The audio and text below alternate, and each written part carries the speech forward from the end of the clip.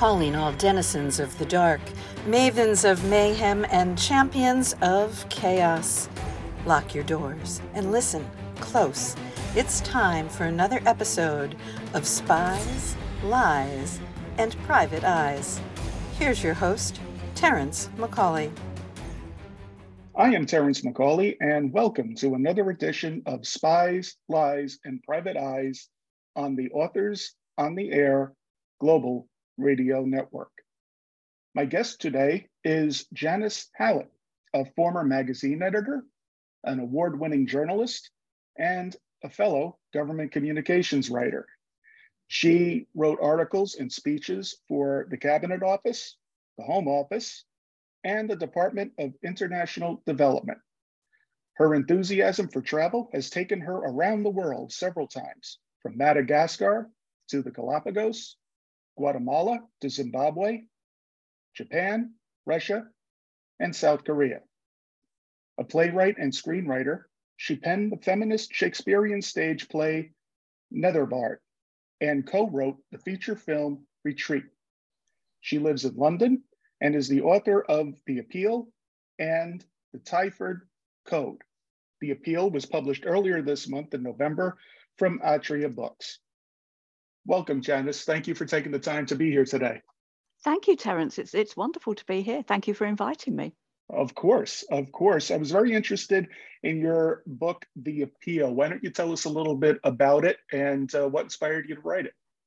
Well, The Appeal is told via emails, texts, and other forms of communication. So it's not a traditional narrative at all, but it still tells a story, and that's the story of a couple who've been volunteering overseas for many years, and for some reason they're forced to come back to the UK, and they have to resettle into a very small community. And in this small community, they join the local drama group in order to make friends and to, make a go of their new life. Mm-hmm. But very soon, upon joining this drama group, they seem to think there's a few things awry about what's going on here. And when the leaders of the group set up an appeal fund for their granddaughter, their suspicions are raised. And because their experiences overseas give them quite a different perspective to everybody else in this very small insular world, they're quite on their own with their suspicions about this fundraising campaign. Probably all I can say without giving anything away. But what we're getting in the novel is emails that fly behind the scenes between minor characters. So it's when you start reading, it'll be a little bit different, but go with the flow and the story will emerge. Right. It sounds like the format is similar to Dangerous Liaisons, if you will, and other books like that. Epistolary novels are very, very popular in days gone by, and they've come back and forth in and out of fashion ever since. And I'm doing my bit to bring it back. That's good. And you seem to be doing very well, according to Amazon. It's the #1 epistolary kind of novel that's on the charts. So congratulations for that. Thank you very much. I know that you've written other types of work, but is this your first novel? Yes, it was. Apart from the obligatory angst-ridden teenage novel that I wrote when I was about 19, apart from that one, which I don't count, yes, this is my first. But when I wrote it, I set off writing it in 2018. I was a very experienced writer. I'd been writing screenplays for many, many years. So although the novel format was new to me, storytelling wasn't. And so I did hit the ground running. Yeah, it is all about storytelling, isn't it? How did you find this experience as opposed to being a screenwriter or a playwright? Well, I had a whole lot of fun writing The Appeal because I wrote it without a commission, without a deadline. I just enjoyed myself. And my screenwriting career had kind of hit the buffers, shall we say, so I didn't have anything else to do. So I just had fun, and I played around with these characters, and I waited to see where they would take me. So this particular experience of novel writing was wonderful. And hopefully that verve and that energy comes across in the narrative, that enjoyment of the characters and getting to know these quirky individuals who populate this small town. I loved it. I hope the readers do too. I'm sure they will, and it looks like they have found it already, and I'm sure more people will find it. With your, how much of your extensive travel experience uh, played a role in the plot for this book? Well, you do meet some unusual people traveling. But I would say when I was working for the government, the Department for International Development, I came across people who had given their lives over to volunteering overseas. And they spent years, if not their whole working life, in war zones, in incredibly dangerous places, with no luxury in their lives at all, but completely dedicated to caring for others, to making the world a better place for other people, or simply just crisis management overseas. And I Right. was just amazed that people could be so selfless and so altruistic. So those people fascinated me, and I did some research into those people who make those decisions, and hence these two characters who are lifelong volunteers overseas. And that was, Right. I suppose, partly my travel came into play there, partly my work for the government here. Exactly right. Yeah, it definitely seems to show in your work. A lot of people have different views of what government is. They think it's just people who spend their careers in an office and working towards their pension, but you've obviously had a different experience with that. And it's good that you were able to bring some of that positive aspect of it and varied aspect to it to your work.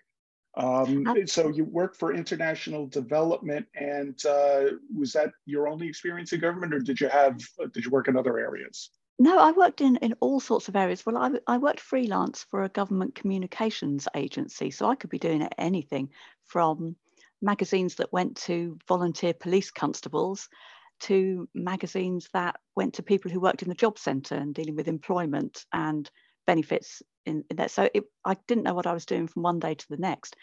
Right. Actually, I didn't know what I was doing from 1 minute to the next. Often, it was quite a baptism of fire when I started working there. But it's interesting what you say about what people think about government and what the reality is, because what my relatively short experience doing that has given me some quite unfashionable views about how hard those people work and how much they give of themselves to that job, where they get very little thanks, and often people are quite prejudiced against them for the fact that they work in government. It's very, very difficult to make the decisions that they have to make on a daily basis. Yeah, I couldn't do it myself. And Right. I have every respect for people who do work in government. It's a hard job.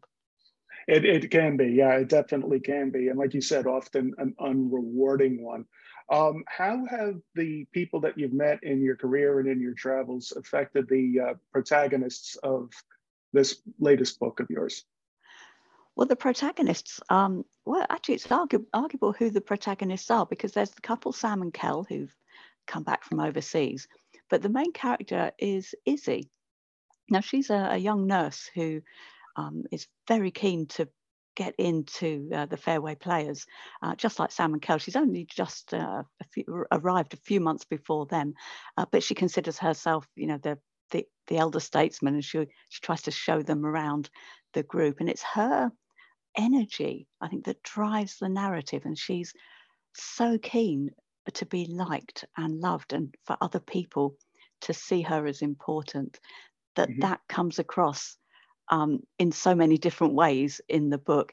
And people respond very differently to that character. She's a very divisive character. There are people who empathize with her and who understand where she's coming from completely.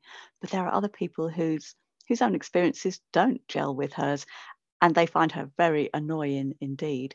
And I can see both sides. So I think Right. Izzy is someone I've known, and I think she's someone I've been, and she's Mm. someone I fear I might be as well. So I think there's an Izzy in all of us. I mean, some people may disagree, Mhm. but yes, Izzy is the main character, I think, even though Sam and Kel perhaps drive the story.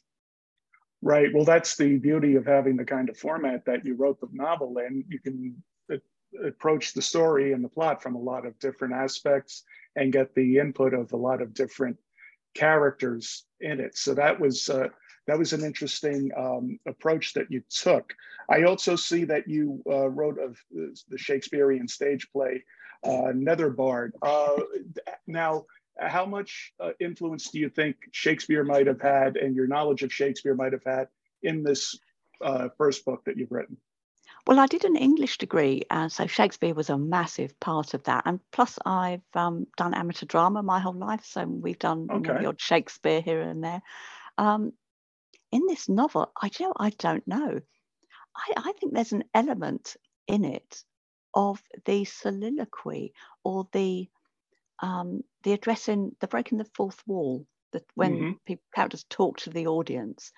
Because really, if you look at the appeal, all these people writing into the ether, they're typing their emails and sending them off, and that's what we're reading. They don't realize that we're reading it, because it's it's secret. They didn't realize at the time that what they were writing was going to be part of an appeal that lawyers would be reading. So that's why these emails have all been printed out. So what we're getting is a soliloquy where the person speaking doesn't realize that we're listening, and that's quite a delicious feeling while you're reading, that you're looking in on this world, and the people talking don't know you're there.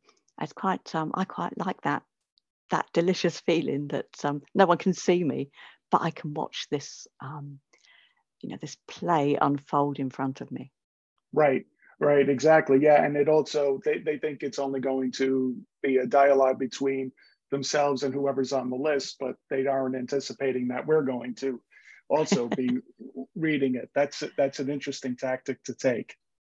That's right. Yes, because I should have said before probably that all of this is being read by two lawyers and their mentor, two student lawyers, and their Casey, who's mentoring them, and they have to work out a few things about the text that he's set them to discover through reading. So we're kind of with them. They hold our hands all the way through it, and so we don't have to work too hard. Right. So they're kind of like, to continue a Shakespearean thing, they're kind of like the chorus or the narrator, if you will, of it. They're the Greek chorus. You're right. Absolutely.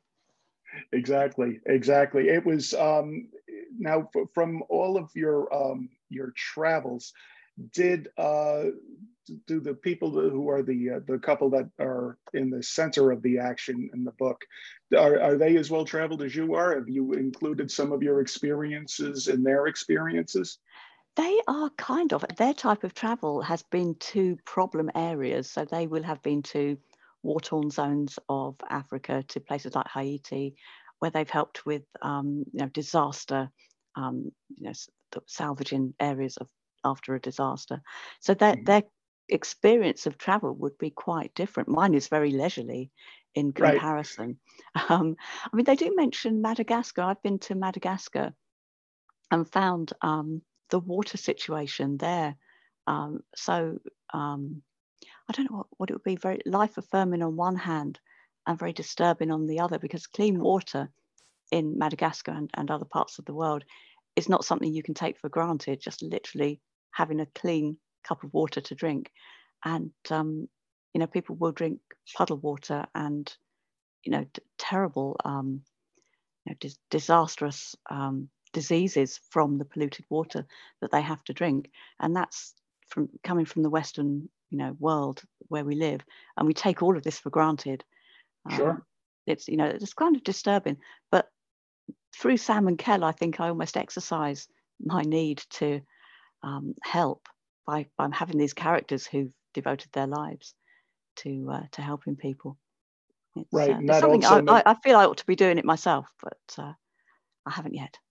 We do what we can. And you're certainly bringing light to it by writing about them in such an effective way. Now, with the, did you have as much fun writing the supporting cast to this novel as you did with the main people that you were talking about, like the main protagonists? I know there's arguably several, but I was wondering, how did the supporting cast come to you as you were crafting this?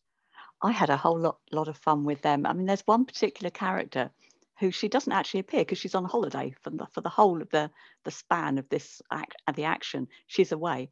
But whenever anyone sends a group email, her out of office reply pings back, or she'll send a very hurried reply from somewhere around the world.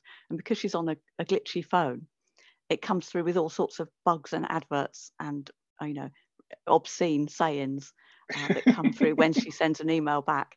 She has no idea, and she ends up stranded somewhere in Indonesia without her passport, and wants help while everybody else, the world is falling apart for all the other characters around her, but she wants everybody's help. So Jackie Marsh, she's my favourite of the supporting roles in The Appeal. So if you get hold of The Appeal, look out for Jackie because she's hilarious. Okay, well, that's good. Yeah, you need to have a certain degree of balance in a drama like this one.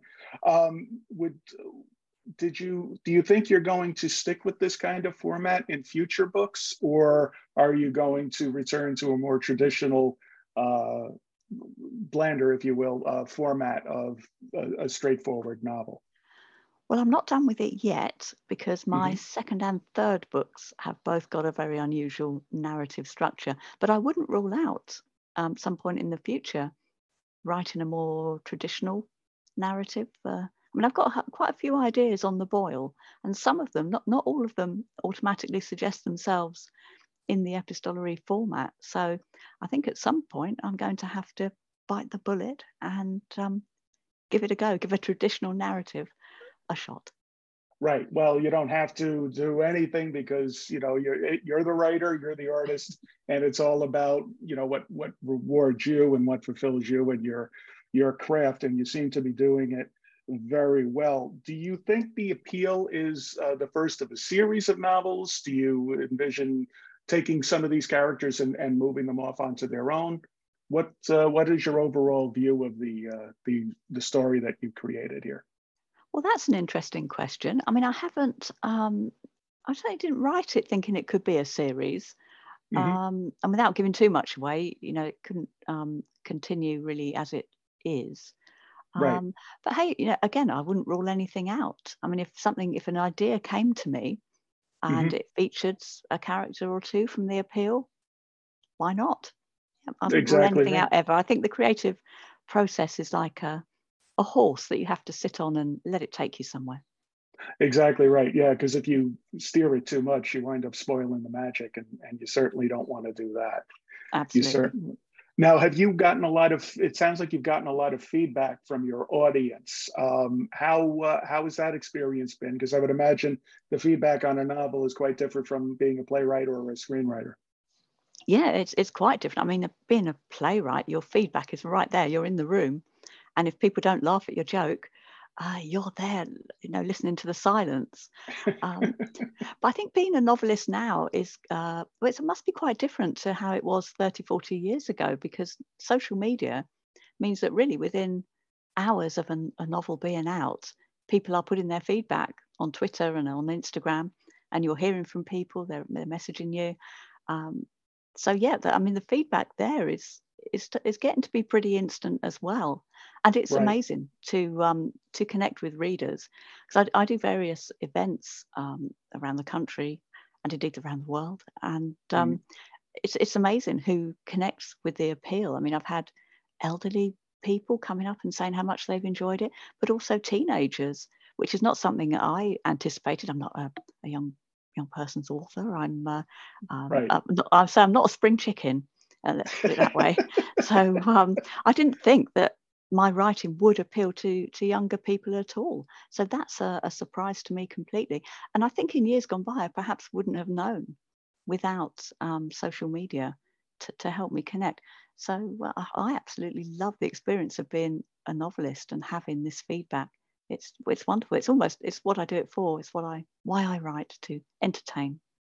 Right, exactly right. Yeah, and it's it is different than getting the immediate response in the room when you've crafted a script for a performance. But I think you'll find that people who read books are very engaged these days with the writers who write for them, and that's an interesting dynamic as well.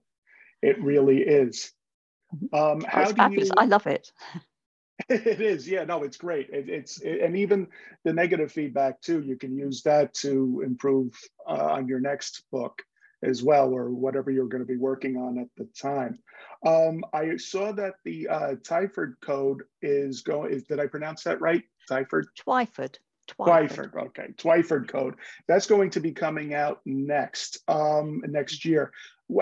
Could you tell us a little bit about that, and without giving too much away?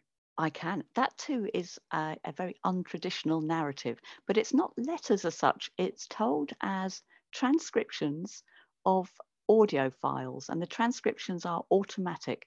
So a computer has transcribed them and it's made certain decisions about what it's Hmm. heard or what it thinks it's heard. So getting into the swing of it is again something that will take you a couple of pages, but go with the flow. It will Hmm. come.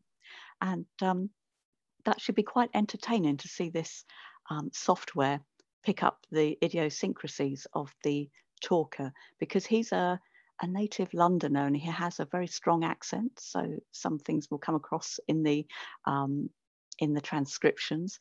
And the reason he's done this, I should perhaps say, is that Steve, my main character, has recently been released from prison, and he's only just learned to read. This last stretch inside, he learned to read, but he still can't write. So this is why he's recording his diary. And he's, Okay. at the suggestion of his probation officer, he's looking into a traumatic event that he experienced in his teens. He remembers being in the remedial English class with other youngsters who couldn't read or write. And he remembers Hmm. going on a day trip with their teacher, but he remembers also that their teacher disappeared on that trip, and he can't Interesting. remember anything more. So he now feels he needs to go back, speak to his old classmates, and find out exactly what happened to Miss Isles, his teacher. And what he discovers is that his teacher had become obsessed just before she disappeared, obsessed with a long forgotten children's author called Edith Twyford. And Miss Isles thought that Edith had put codes in her children's books that referred to something important, but she hadn't found out what before Oh, she disappeared. And Steve sets out to find out. that's interesting. That's a great plot device too, to have the electronic transcription of what the narrator is saying, because it also adds a double doubtful narrator, if you will, unreliable narrator, because not only is the person speaking that might not be reliable, but also you have the software as well that might be skewing things a bit. Absolutely. Yeah, there's lots of layers to unpick with the Twyford code. That's good, and that seems like it's going to be a very layered mystery, and that's something that a lot of people enjoy reading. And wow, that's impressive. Wow, that's really something. I wasn't expecting that. That was great. Excellent. That Well, it's that out is in wow. January. It's out in January. Okay, Out in well January. that's Yep. good. Now, are you going to be doing a tour for that one as well? Are you going to be in the UK and the US, or how do you envision that playing out? Well, Twyford has already launched in the UK, so I've been touring around doing that here. And Okay. this coming January, my third novel launches here in the UK, The Mysterious Case of the Alperton Angels. I've got no plans at the moment to go to the US, but these things can change, and I would love to at some point pop over there and meet my American readers who connect with me quite frequently on Instagram, and it's lovely to meet them. So hey, you can pop over to @janice.hallett on Instagram and meet me there, or @JaniceHallett on Twitter. And any American readers, welcome to connect with me. But at the moment, no plans to tour. Okay, well, that's fine. But why don't you tell us a little bit about that third book? Because even though I'm based in New York, we've got listeners from all over the world. So I'd love to be able to have them hear more about that. Well, hot off the press, The Mysterious Case of the Alperton Angels is about, well, again, it's not a traditional narrative. What we're reading is the research material for a true crime book. And Oh, it's a true okay. crime book by an author called Amanda Bailey.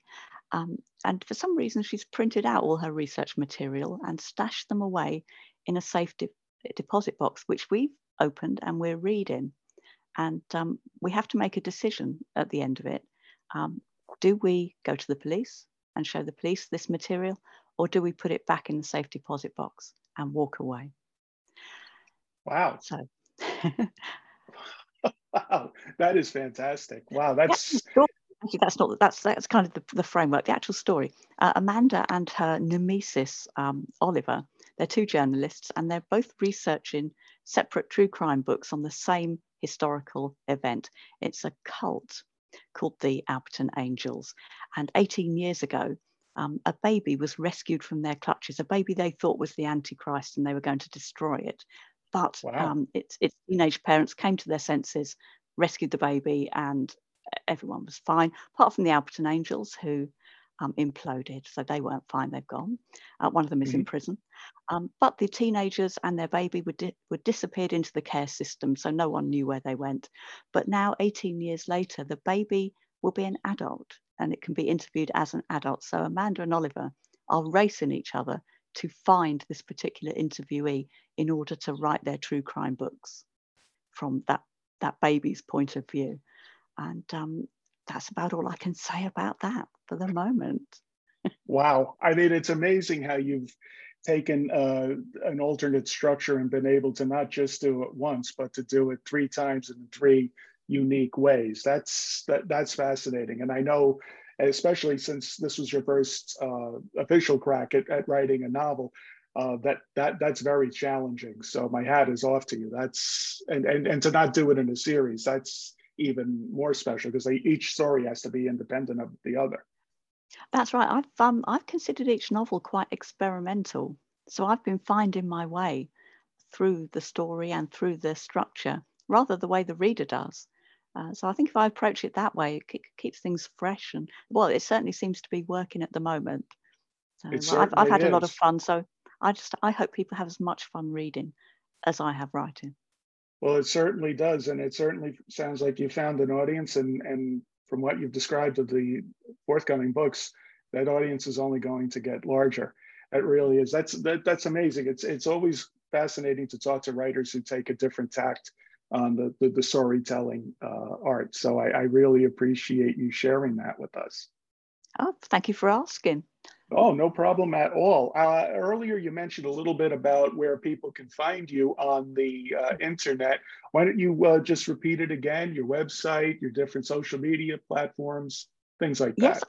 I'm on Twitter probably more often than I should be, and I'm at Janice Hallett. There's 2 L's and 2 T's in Hallett, JANICEHALLELETT. That's Twitter. On Instagram, I'm at janice.hallett.